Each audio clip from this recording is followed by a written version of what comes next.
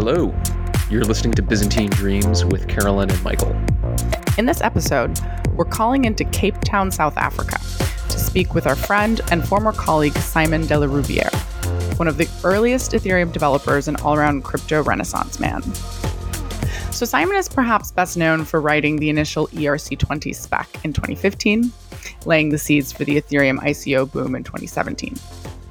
But few may know, he was initially radicalized by Dogecoin.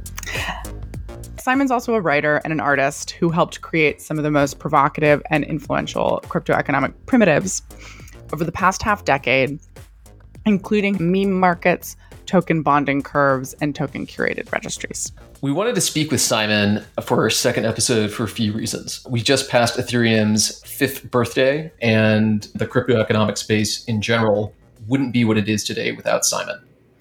He brought Ethereum tokens as we know them to the world, and his perspective from that experience is really crucial grounding as we head into another round of token frothiness. Another reason we want to talk to Simon is to switch up the perspective. There's a lot of Bitcoin versus Ethereum beef on crypto Twitter these days. We felt like giving some airtime to an Ethereum pioneer and iterator would be a great balance after our tour of duty with Jameson on guns, germs, and Bitcoin, and our crash course there on resilience first systems. Lastly, you'll hear at different points in this conversation sirens in the background. Carolyn and I were back and forth, but decided to leave those in. We're halfway through 2020, and it is still insane here in New York City. We wanted to leave this in as a reminder of what's going on in the streets. Without delay, here's the second episode of Byzantine Dreams with Simon de la Rouvière.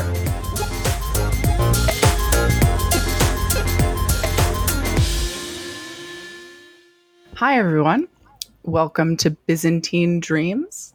Today, we've got Simon de la Rouvière, who is an old colleague of mine, an old friend, and an OG in the crypto space. I think he's been around since about 2014, and he's still here, calling in from Cape Town, South Africa. Hey, Simon. Hi, Carolyn. Nice to speak again. So, usually the way we kick these off, great to hear a little bit about you for our listeners. I think folks out there have probably heard of a lot of the things that you helped pioneer, that you've built, ERC20 tokens and Ethereum being one of them. There's countless others. Would love to hear your story from your words. Yeah, sure. As Carolyn mentioned, I've been in the blockchain space for about 6 years now, actively since 2014. Actually, I started coding in Bitcoin in 2013. During that time, I found Bitcoin and the crypto space because I saw this potential to give agency to people that didn't necessarily have access to traditional financial infrastructure. And during a lot of my time in the space, I've also been a creator myself. So I've spent a lot of time in the creative industries. You know, I make music. I'm a writer as well. I used to make games in high school. I make websites while I was at university. And a lot of the difficulty I face as the creator felt like blockchain can help me finance myself or finance others and lower those barriers.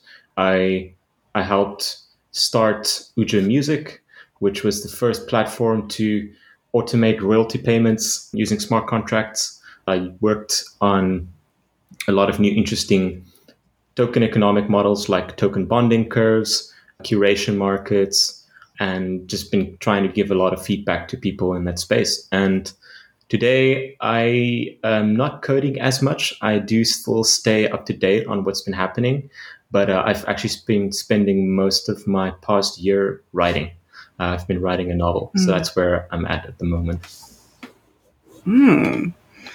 Very cool. So you're a bit of a renaissance man in the crypto space, tech, art. Now you're writing. Cool. So one of the things that we have really been driving home with our guests is just 2020. What the fuck is going on? I think. What do you mean, Carolyn?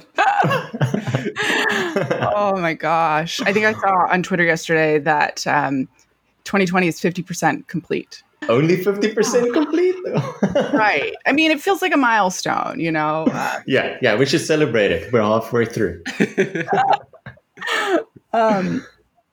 So, I mean, what's been going on in South Africa? It's the same 2020, right? The virus is all over the world. There's global unrest. Like, I would love to hear if I don't know, it's any different down there. I think the whole globe is experiencing some form of this pandemic. Well, maybe if you're like New Zealand that managed to steer away from this problem.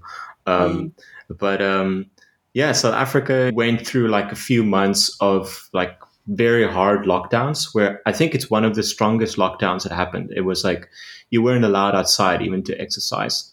You could only go to get food or essentials.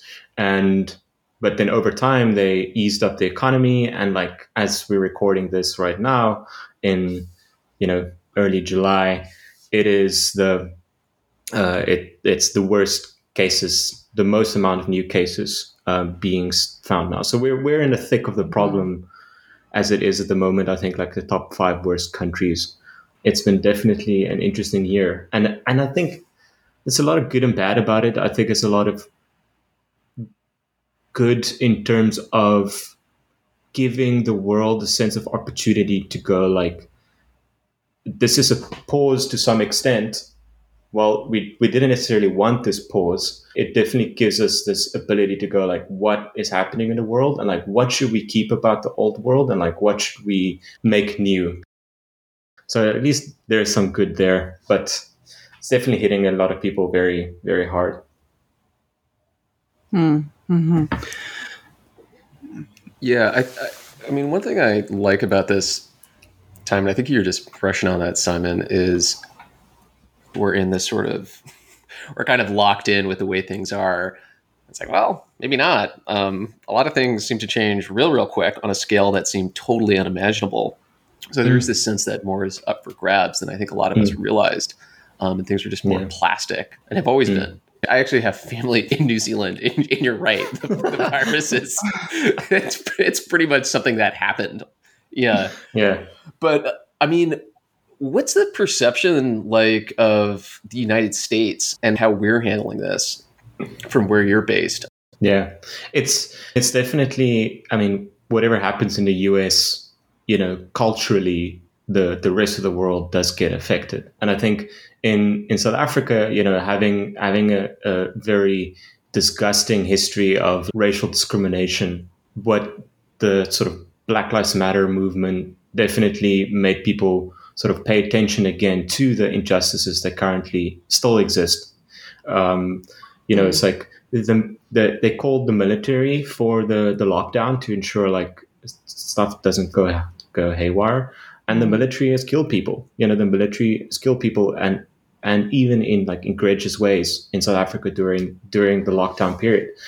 And in America, what's happening there is like people saying enough is enough. And when America does that, the rest of the world gets courage to say the same. If America stands up for something, then it gives sort of this carte blanche for the rest of the world to also do the same. And it's been actually interesting because another thing as well about the whole sort of the issue of statues in America, because this was something that happened in South Africa 4 or 5 years ago, when the students started protesting like old colonial statues close to the universities. And it was the same arguments that people make. It's just like, guys, this has already happened. Like, just go see what happened in South Africa, like where it ends. Like, don't even bother like saying all the arguments are the same. It's exactly the same arguments. So what was the history of these figures and statues? These were colonialists. Yeah, colonialists. Like Rhodes was like, he was this English colonialist that owned like half of Africa essentially, and especially Southern Africa. And through what he's done in the past, like he built this endowment so that people can go study at like specific universities and stuff like that. But for the most part, he has a very strong and like negative history of colonialism. And so the people just say like, why is there these monuments of these people? We understand like his endowment is still paying for scholarships for students, but like, and it's exactly the same argument people said, like a monument is in public is a statement about what society should support. Mm-hmm. And if we're still supporting that, we haven't moved on from apartheid and colonialism. Essentially what was done is the statue got taken down and like put in a museum. And it's like, done. Story's over. So that makes sense. Interesting. So one of these things that we've been seeing around the protests is this idea of autonomous zones, right? The Chaz in Seattle has been a hot media topic. Curious, like, to get your take, because I know that you've done a lot of thinking about autonomous organizations. And what do you think the promises of, something like Chaz versus the way that autonomous zone could be done in a more ideal sense? To clarify, we're not talking about Chaz in the normal way. It's totally different Chaz. Yeah, I love what has been happening with Chaz in Seattle. It's just been great and interesting to see. It's merely because I enjoy social experiments or community experiments and seeing how people deal with it. Obviously, like, you can't scale that to a city or a society at large, because then you'll just recreate society.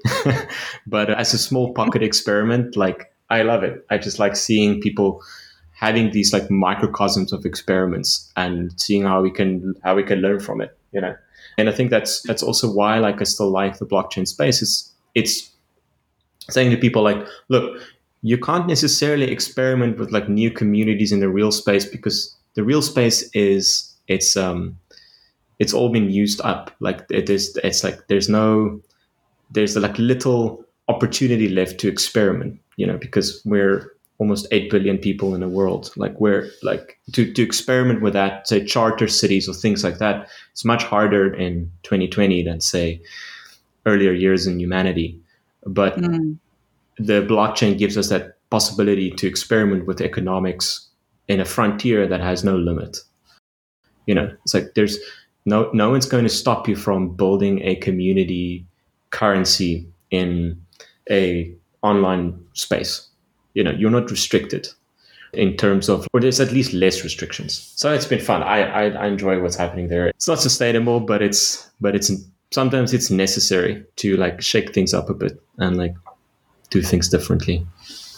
Do you guys have thoughts on what the minimum viable size is for an autonomous zone? Like, can it be a handful of people for a weekend? Can it? Good question. That's a very good question. I think it probably scales with the time it's supposed to be alive or like existing. Because you see with Burning Man, it's like, sure, you can run an autonomous city with 60,000 to 70,000 people for a week, 2 weeks. I can promise you that all the good vibes that exist at Burning Man, if it lasts for a month, 2 months, 3 months, it won't be the same experience. Even on Sunday, man, you're like, I gotta get out. Yeah, it's like, it feels different than Tuesday. I have go to In-N-Out Burger and like, I have depleted all the love I could give to all my neighbors. I want fences now. I don't want to talk to my neighbors anymore. Like, and then you've got examples of when I'm thinking of Chaz and other sorts of autonomous zones. I don't know if you've ever heard of Christiania in Denmark. I think it's in Copenhagen. I visited it. My sister was living there, and I'm looking it up right now. And it's been in existence since 1971, but there's like up to only 1,000 people. So Christiania is a good example. I've been there as well. It's like what I like about Christiania is like, and I think this is also some parts of like a European sensibilities towards like society as a whole, which is like, if these people aren't going to bother us, it's going to be more trouble to stop them from doing what they're doing. just let them be, the same sort of approach that like Netherlands have towards marijuana or prostitution. It's like we won't be able to stop people from doing these things. So let's just help make it safe and more tolerable. And the same with Christiania, to see that exists, like, great, that's awesome. Yeah, because I think the history of it is pretty similar to the Chaz. I mean, maybe less kind of contention in terms of the original standoff, but basically people just occupied a space, and the military, the police said, okay, we'll back out, and ever since. That's great. I would kind of argue that like planet Earth is a giant autonomous zone, but we don't act like it is.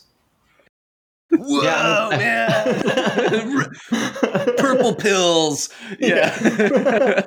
Well, I mean, you make a good point about Earth as society. Like, I don't know if you guys have thought about, like, when people go to Mars, what society are they going to build? It's a completely clean slate. You can start from scratch, right?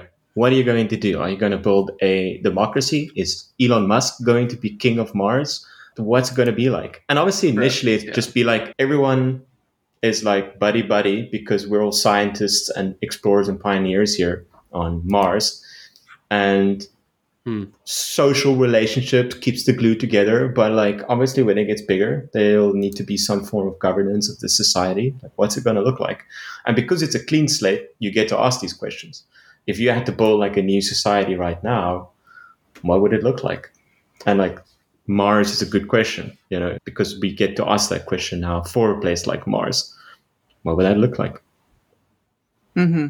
Don't know. All of your answers have such a sense of optimism, and that's always how I've known you. A bit of background: Simon and I were some of the first employees at Consensus, so we were very early Ethereum folk, and always your work has been imagining, what's possible in a very optimistic way.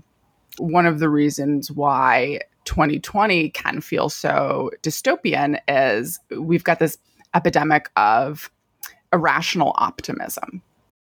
There are a vast majority of people, or a lot of people out there, that aren't thinking in structural, like real world solutions about how we fix some of these things. There's a lot to break down and a lot to build back up. And it's more like, oh, it's fine. The earth is healing. But I'd be curious to hear your take on why you think optimism is necessary and is good and can be rational. For a long while, as maybe a bit more personal thing about my life, is that I've always been optimistic, but I think a mistake I've made in the past is like confusing the lack of conflict for optimism, right? And I don't think that should necessarily be the case. Like, sometimes people say things or they do things for the sake of optimism to like hide behind other things or not pay attention to certain things that is happening, right? It's like a good example. You and your colleagues, there is some beef between the colleagues. Like, if you're like, let's just be happy and spread the love, you're not resolving the problem. You're neglecting the real issues by sometimes not confronting certain things head on. But you can still be an optimist. You can still say like, guys, I think there's a better future here, but you need to sort your shit out. I think it's imperative as a society that we try to remain optimistic, but I think it's something that we have to practice, like, and exercise to be good at. That's a really smart distinction. I think, just kind of unpacking that more, I think kind of what you're just saying is like the dominant gesture is actually avoidance masked as optimism. Yes. And you could also argue that that kind of optimism is actually pessimistic, that the real issue can be solved, and the sort of more confrontational mode is, optimistic that it can be. Yeah, I think that's a good way to put it. Like, to not mask optimism as like under the pretense of avoidance. It's like don't hide behind the problems, and like don't pretend they don't exist. Yeah. Yeah, I mean, one thing Carol and I have talked about is this concept of delusional optimism, which has definitely been the dominant, well, it's not working so well now, but this was definitely like the dominant mode of engagement I think the American society had with coronavirus, of this like fully risk on, business as usual, consumer focused economy happily marching into,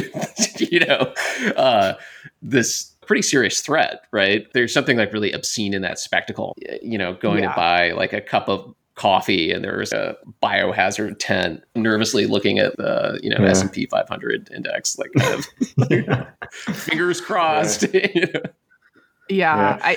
Another area where we are going to start to see a lot more of that is with environmental catastrophe.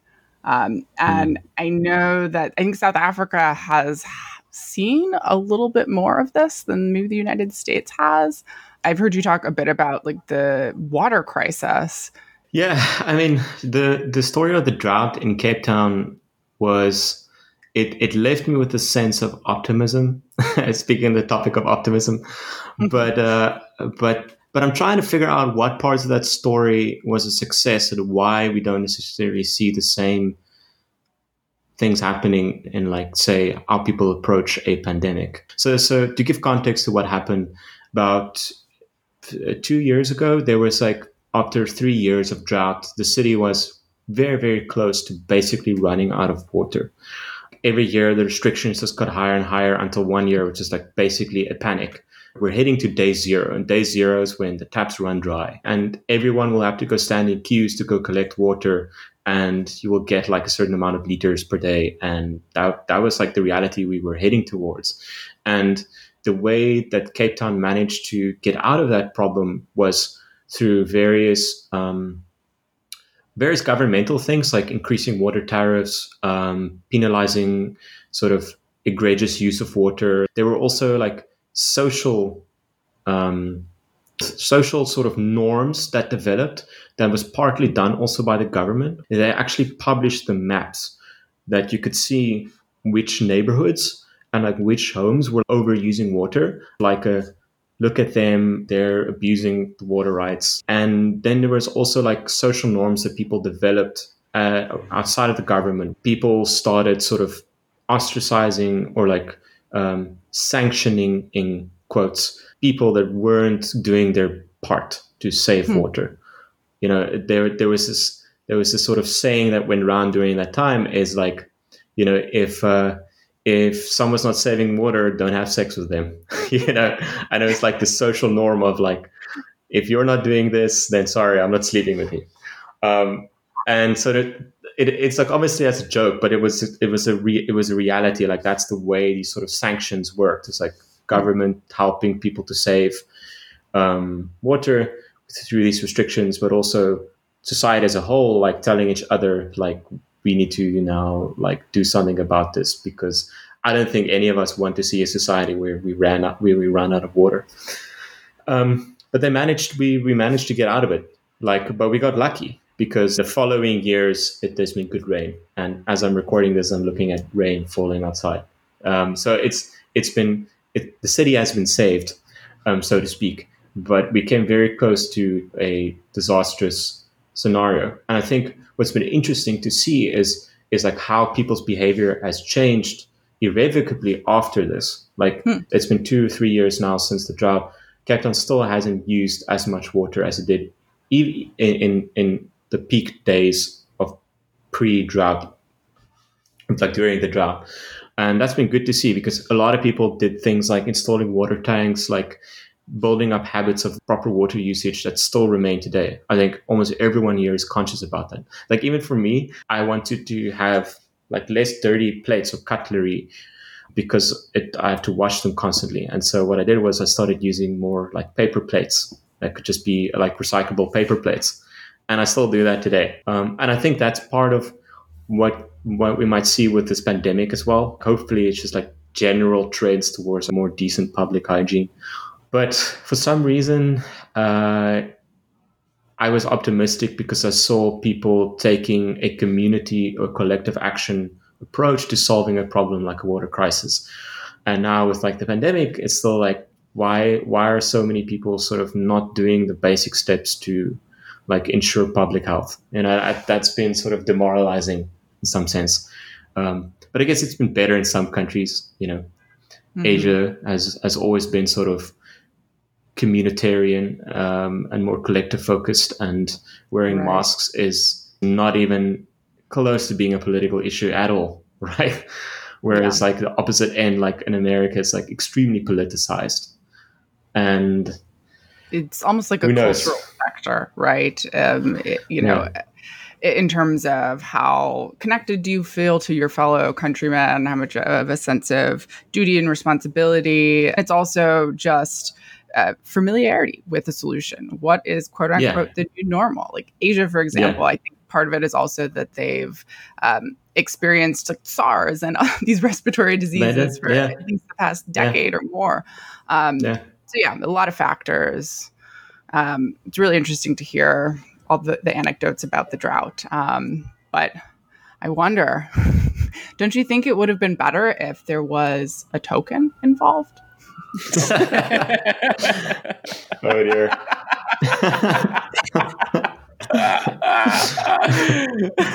And then if this it happened in 2017, it was actually the best time for this. Oh my god. This is funny.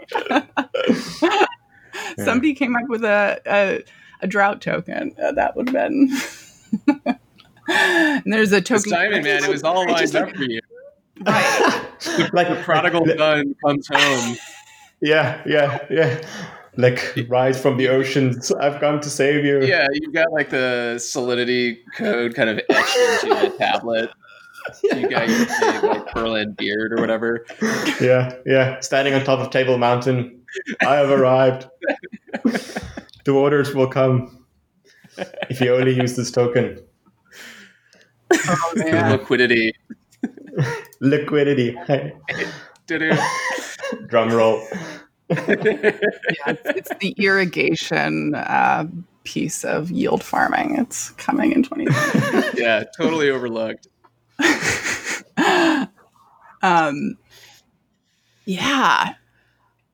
Crypto.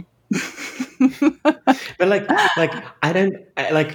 I think there's been a lot of cases in crypto where like you have these people that have the best of intentions and then like have this tool, this hammer, and then they think this is the best way to solve a problem, and like a token for saving a drought is like seems absurd. It's like, guys, this is not how we're going to solve the problem. But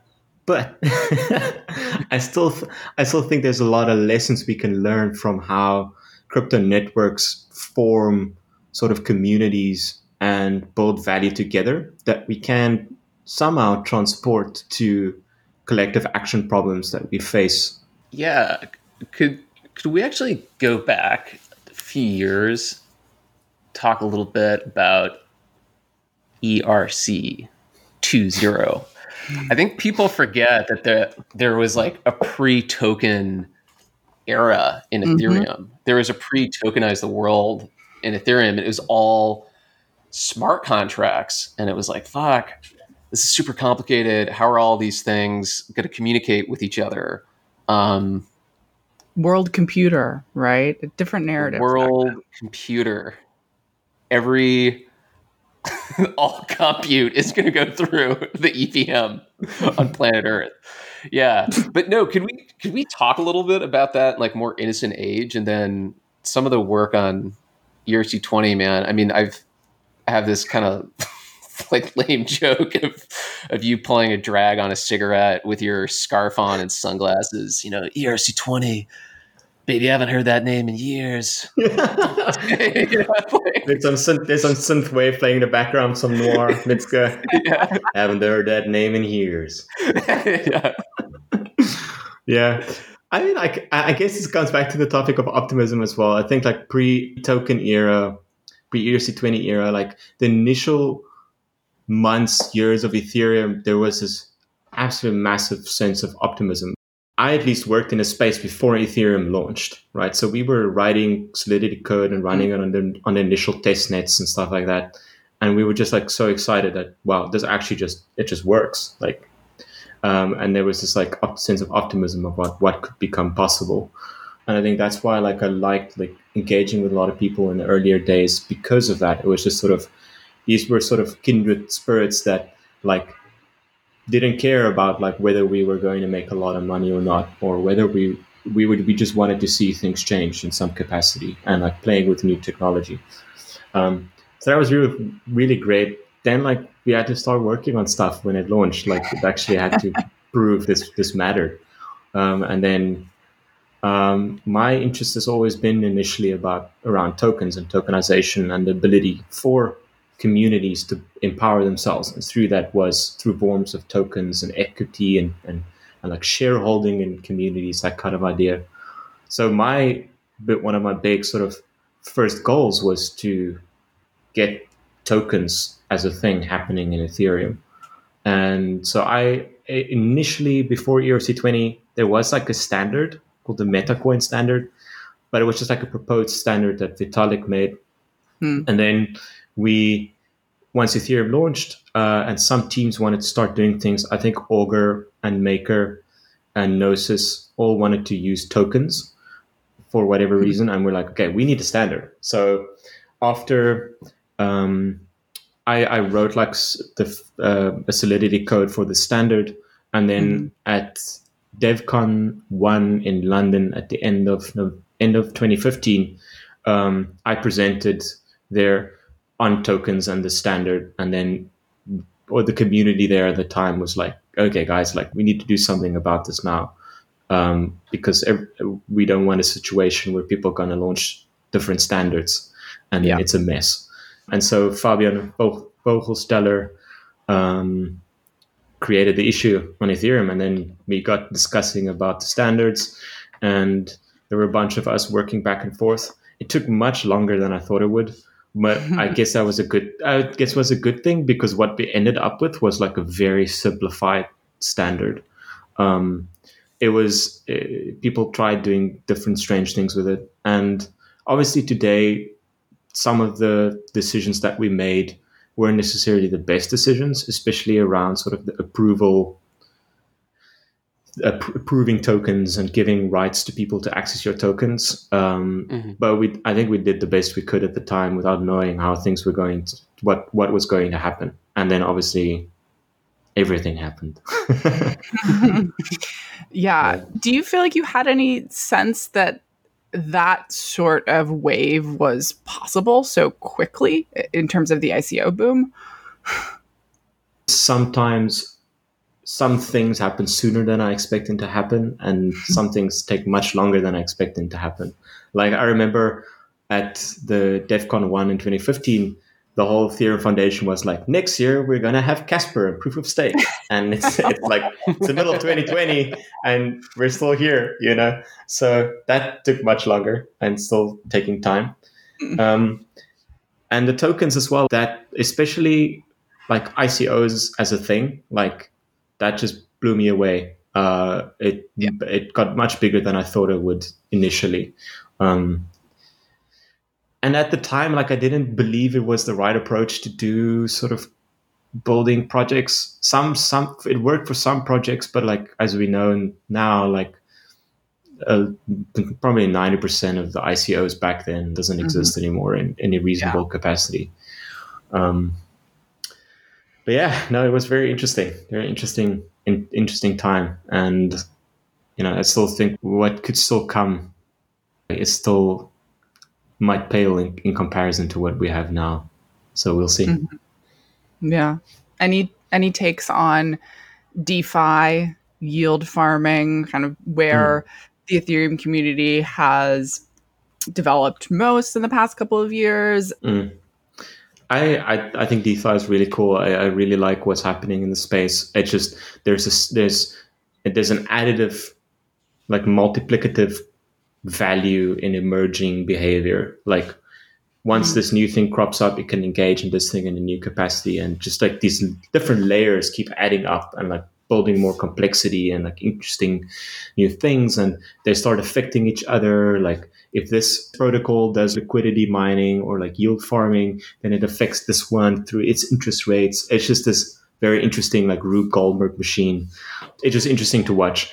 What I don't like though, and this might be an unpopular opinion, but like I don't necessarily think that all these governance tokens make sense in a long-term scale. Mostly because like unless they've built in behavior to work against like market capture over time, capital come in, and if there's value in owning these governance tokens, they will start buying them up and starting to coerce or potentially manipulate parts of the system. That is sort of a risk to Ethereum as a whole. Like the owners of these governance tokens, right, in DeFi have an implicit power to decide Ethereum's future. Because if Ethereum decides to do like a contentious fork, the questions will be, what's Maker going to choose? What's Compound going to choose? And if you're the owner of a governance token, that's where you will have your say. Like if I own parts of Compound or parts of Maker, my voice now counts because Ethereum relies on these projects. And so there's this additional vector of security threat.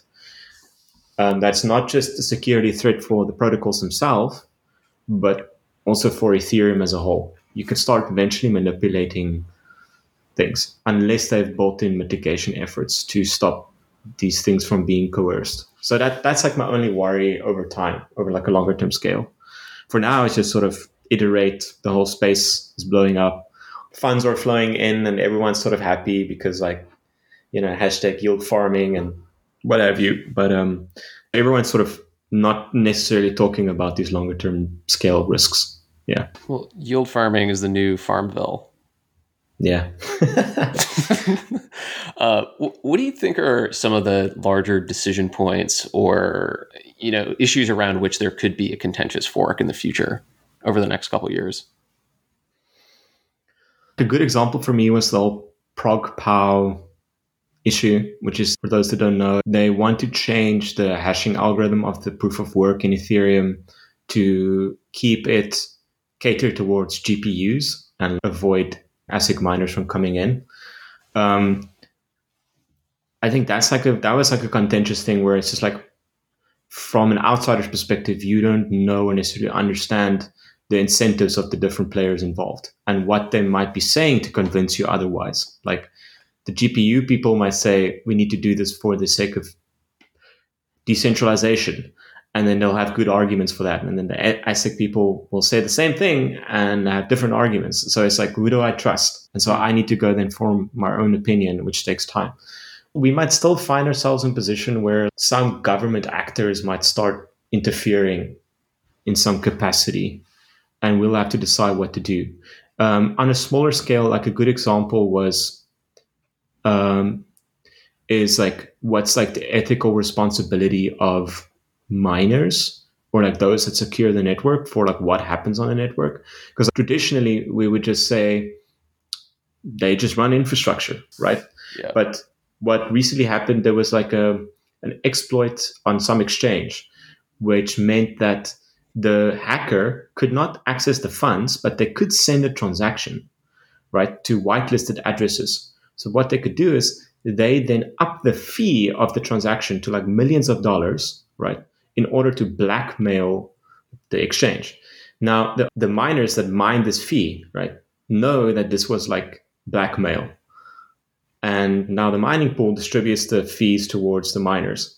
Now you're going like, is it ethical to accept that if it's a clear use case of blackmail, And it brings about very interesting ethical questions that I think might, on a longer term scale, start making people question to what extent they might not be like legally complicit, but they might be ethically complicit to what's happening. And to what extent will people decide like, no, you know what, like, I will choose to run with this fork of Ethereum that explicitly rules that this is egregious behavior. We'll see. Yeah, that's a really interesting point. I'm actually surprised that we haven't seen more of the sort of hardcore 90s. like I haven't seen or even heard of an assassination market on Ethereum, right? Yeah. And if we actually start seeing stuff like that, I think these issues really are going to become difficult, right? Yeah, absolutely. There's this like everyone. I mean, I keep hearing, you can build apps that can't be evil, but you could also build apps that are unstoppably evil potentially.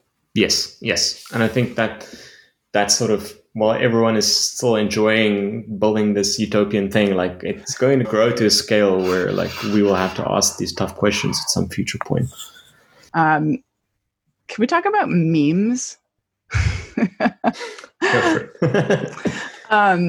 So yeah, mimetic currency, and it's so fascinating right now. As people are feeling more and more alienated from current systems and cultural hegemony and this whole concept of the Byzantine dream, right? The sense of, we're all waking up. Mimetic language seems to be something potentially promising. What's your take on that? And like, how have you thought about it in the context of blockchains? I love this topic. I think like I when I usually tell people on like a longer introduction, like why I care about blockchains, one story that actually is very important to me and like meaningful to me, and I think I will always remember it, is like the first time I discovered Dogecoin. It's like the end of 2013. I was finishing up my master's degree. I all I knew is I wanted to work in a crypto space. Didn't know how, but I convinced my parents to allow me to move back home. And so I was sitting there in the attic and I was just browsing around the web as usual. And then I saw Dogecoin and I was like, wait, how is this possible? Like, there's no technical innovation here. Like, it's literally just Litecoin with the face of a funny dog, right? And it suddenly it had like $100 million market cap in the middle, like out of nowhere. And I was just like, I had to question everything. I was like, why does this work? Why does this work? And then it came to me like from the heavens. I had this download where I just literally felt dizzy, where I went like, wait, are you telling me that currencies are actually just ways for people to form like a focal point around coordination? And if at the center of it is a meme, then can we use this to make almost any currency that we can think of? Like any meme that we have can basically have some form of value around it. Like, why don't we copy paste Dogecoin and make it for everything? Like Catcoin, which did exist back in the day, Kitty Coin, Penguin Coin, like just do all of these things and see which ones capture value. And I still think that argument is true today. It's just about finding the right economics for that to work. And I don't necessarily know if that's a good thing. Like if all memes could suddenly have value, some form of like actual tangible value, not social capital or something like that. Like, no, like this meme is worth $100 and you could own this meme. Like that concept, like literally memes have value. And I don't know, the world will look much weirder if that's a reality. But I also, again, like as is the case, what I saw in that was the ability for more people just to earn a living if that was the reality. Yeah. But that sort of mass marketization of everything, of all knowledge and culture and everything, it's like, I don't know if that's necessarily a good thing. That in itself is the Byzantine fever dream. It's a bit of an accelerationist, like dark twinge to that in some sense. Yeah. I found a way to make my heart into an ERC 721 because I can't find another way to get a sandwich for lunch. Yeah. It's like mass marketization. It's like maybe not too good an idea. No, it's funny. I remember I was at like a IoT conference in Santa Clara in like 2017, on like a panel with like Bill Ty and Dan from MetaMask, and Dan was like, Simon is doing this crazy research and he's found a way to monetize all memes. And then like months later, that's funny because like at that point in time, like I was like doing a lot of token economics research, like going into my own rabbit holes, and one of the ideas I called meme markets, but like the problem, it was still like the same goal, which is like, let's figure out a way our communities can build value. And this sort of extrapolation of that was it was going to be built around ideas. Like, let's build, because that's how people congregate. They congregate around ideas, like whether it's interest in like a football club or like Ethereum or what have you. So it's like, wait, it's just all memes, right? Yeah. But I remember speaking with Dan then. It's like I had I sent that paper to like 20 to 30 people, and Dan was amongst them. Yeah. That's funny. He was definitely like, a wave is coming, you know? Yeah. I still believe that to some extent, but it's like, totally, like said, like it's about finalizing like the economics of it, which eventually led to me designing token bonding curves and like the start of continuous token models. At least it had like a good outcome. Sometimes you have to push buttons in weird ways. So it's just random anecdote. Like I did acting in university, like amateur theater. Oh, cool. And like I remember trying to do that, and like my director telling me one day, okay, you're gonna rehearse the play, but you're gonna go just be as absurd as possible, most extreme as possible, kiss as deeply as possible, like shout your lines, just be as angry as possible, be as sad as possible, just push to the extremes. And what that helped was when you push the extremes, then you know like where you actually need to be in the middle. Because if you're just fumbling around here in the middle, like you don't know exactly where to push in the right direction. But if you open up the map of possibility space, like you did things as extreme as possible, you kind of know where the middle ground is. So that's why it's sometimes valuable just to be as weird as possible. Like, don't worry about like pushing the button too far, because once you've traversed that like knowledge space, you know what the middle ground looks like, what's an effective middle ground. You just map things out more. Yeah, well, you actually like create the middle ground, and you actually define the context that stuff gets set in. It's like a trash fence. Yeah, doesn't work. So maybe DeFi's doing the right trash thing. fence for the mind. They're going all the way out to the trash fence. Simon, would you remind? So I actually want to tag it because I've had some of these same thoughts. I think the best thing that's come out of Bitcoin or any of this so far is to plant the seed that was planted in your brain about like, oh my God, money works this way, right? It's not this thing beamed down from the heaven. In 2013, 2014, I thought, okay, money is what it is. It's not going to change. And then you get this intervention that, oh, actually, here's this totally other form of money, right? And you're seeing people buy in or enroll or come into agreement that, oh yeah, this can be a valid form of money. The example of seeing that happen with Bitcoin is really powerful. Bitcoin puts on display the sort of made upness of money, and by extension, a lot of other stuff. I think it's like super, super powerful in that way, right? But the other thing I guess I want to tag here is our existing modes of community making really so broken and so unimaginable that we have to go to these lengths to come up with these alternatives. I was talking with my girlfriend last night, and in the US with coronavirus, for instance, there's no sense in this.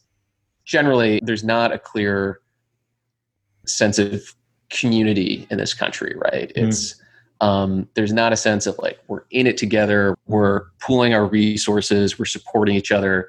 Like on a deep down level, that's kind of what's going on. But at the surface level, what you feel is you're on your own, and if you don't work hard and don't have money, you're going to die. If you walk around San Francisco and particularly, man, I mean, that's really what you feel. It's like this total, children of men, tent city, hoverboard situation. There are two sides to the coin. There's there's sort of like the beautiful, wow, everything's liquid and we can change stuff side. But then there's also the like, oh man, is the default thing that we're inheriting, do we just have to totally abandon ship?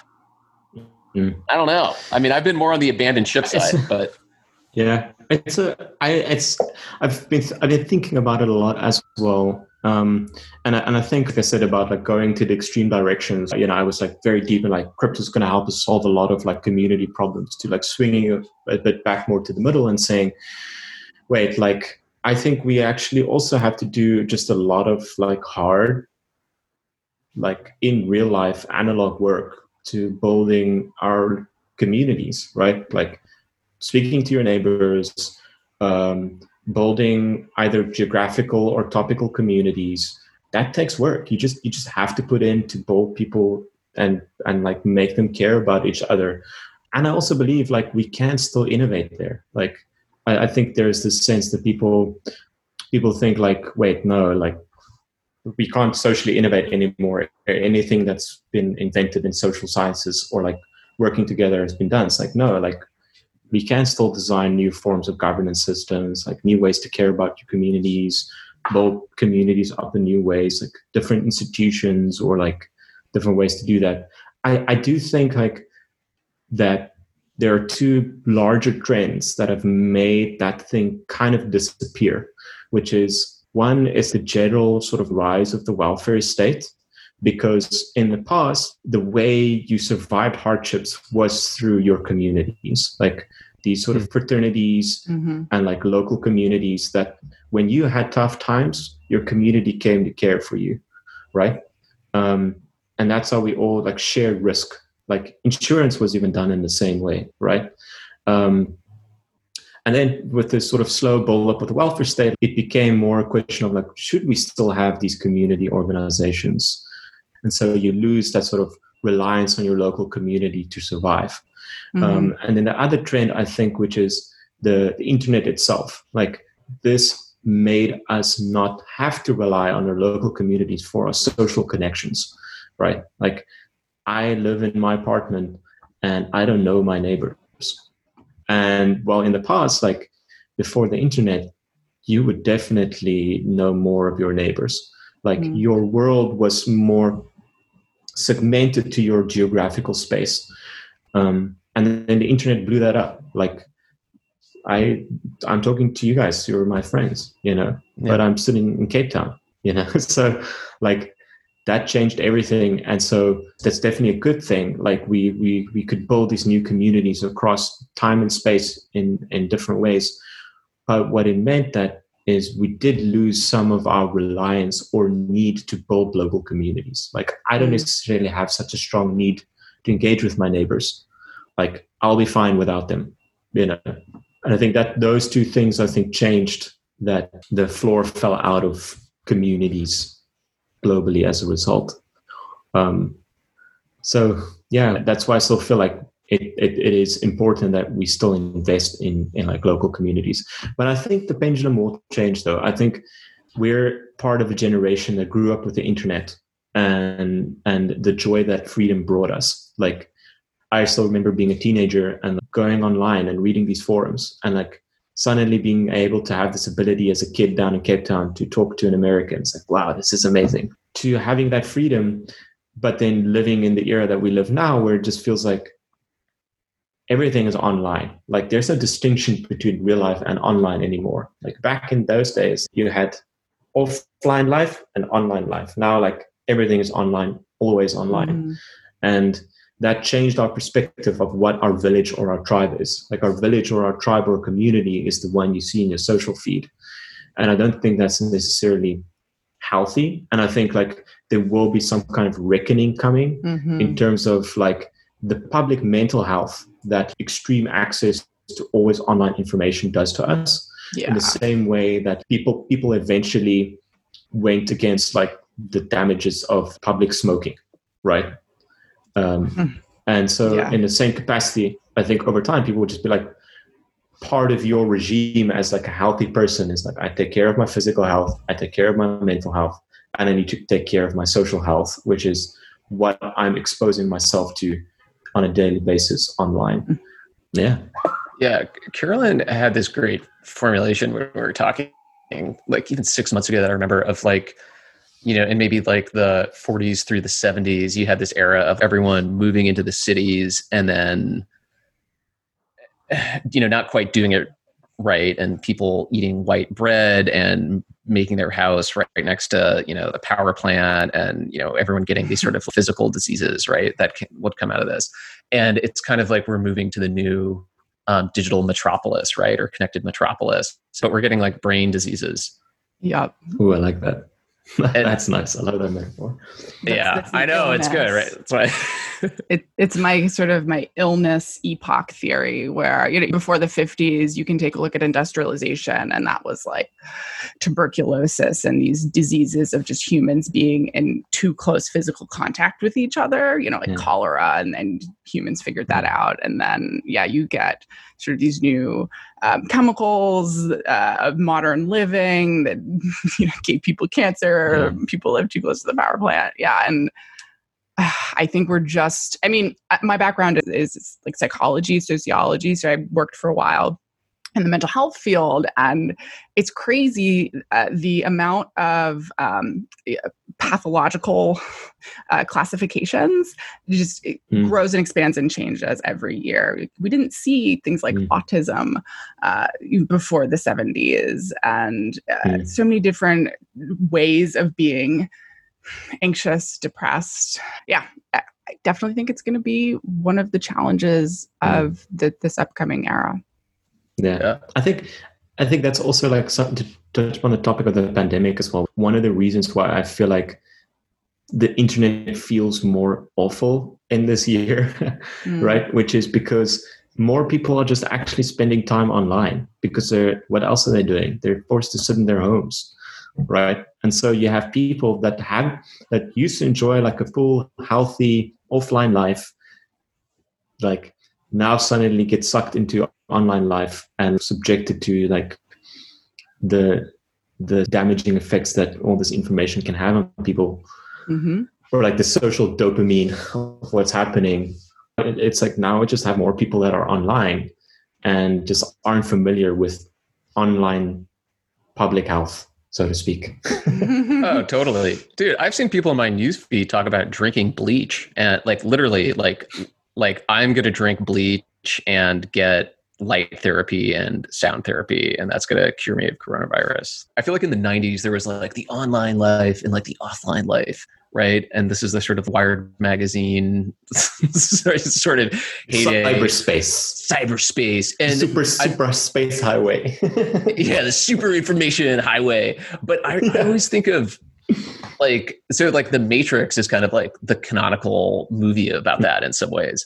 But now I'm trying to think, what's the right metaphor? I think it's people actively walking around in like the Matrix ruined real world with like AR into the Matrix. So they're in both places at once. I mean, that's the meme about like being red pilled, blue pilled. You know, Simon here was Doge pilled. Like, yeah, is that your pill? Lexicon, you know. Doge pilled. That sounds good. I think more people need to be Doge pilled. Right. Radicalized by Dogecoin. Such wow. Suddenly the whole world is sponsoring like Jamaican bobsled teams. That's a good society. I like that. Oh my God. Wild. Well, it feels like maybe we're wrapping up here. It's been a bit of time. Yeah, I think the important thing, as we touched upon a lot in this podcast about optimism and dreaming and stuff like that, is that I would still implore people to, you know, don't be afraid to step over that precipice of the Byzantine dreams, you know, and try to invent new strange things. Yeah. Byzantine lifestyle worldwide. 2020.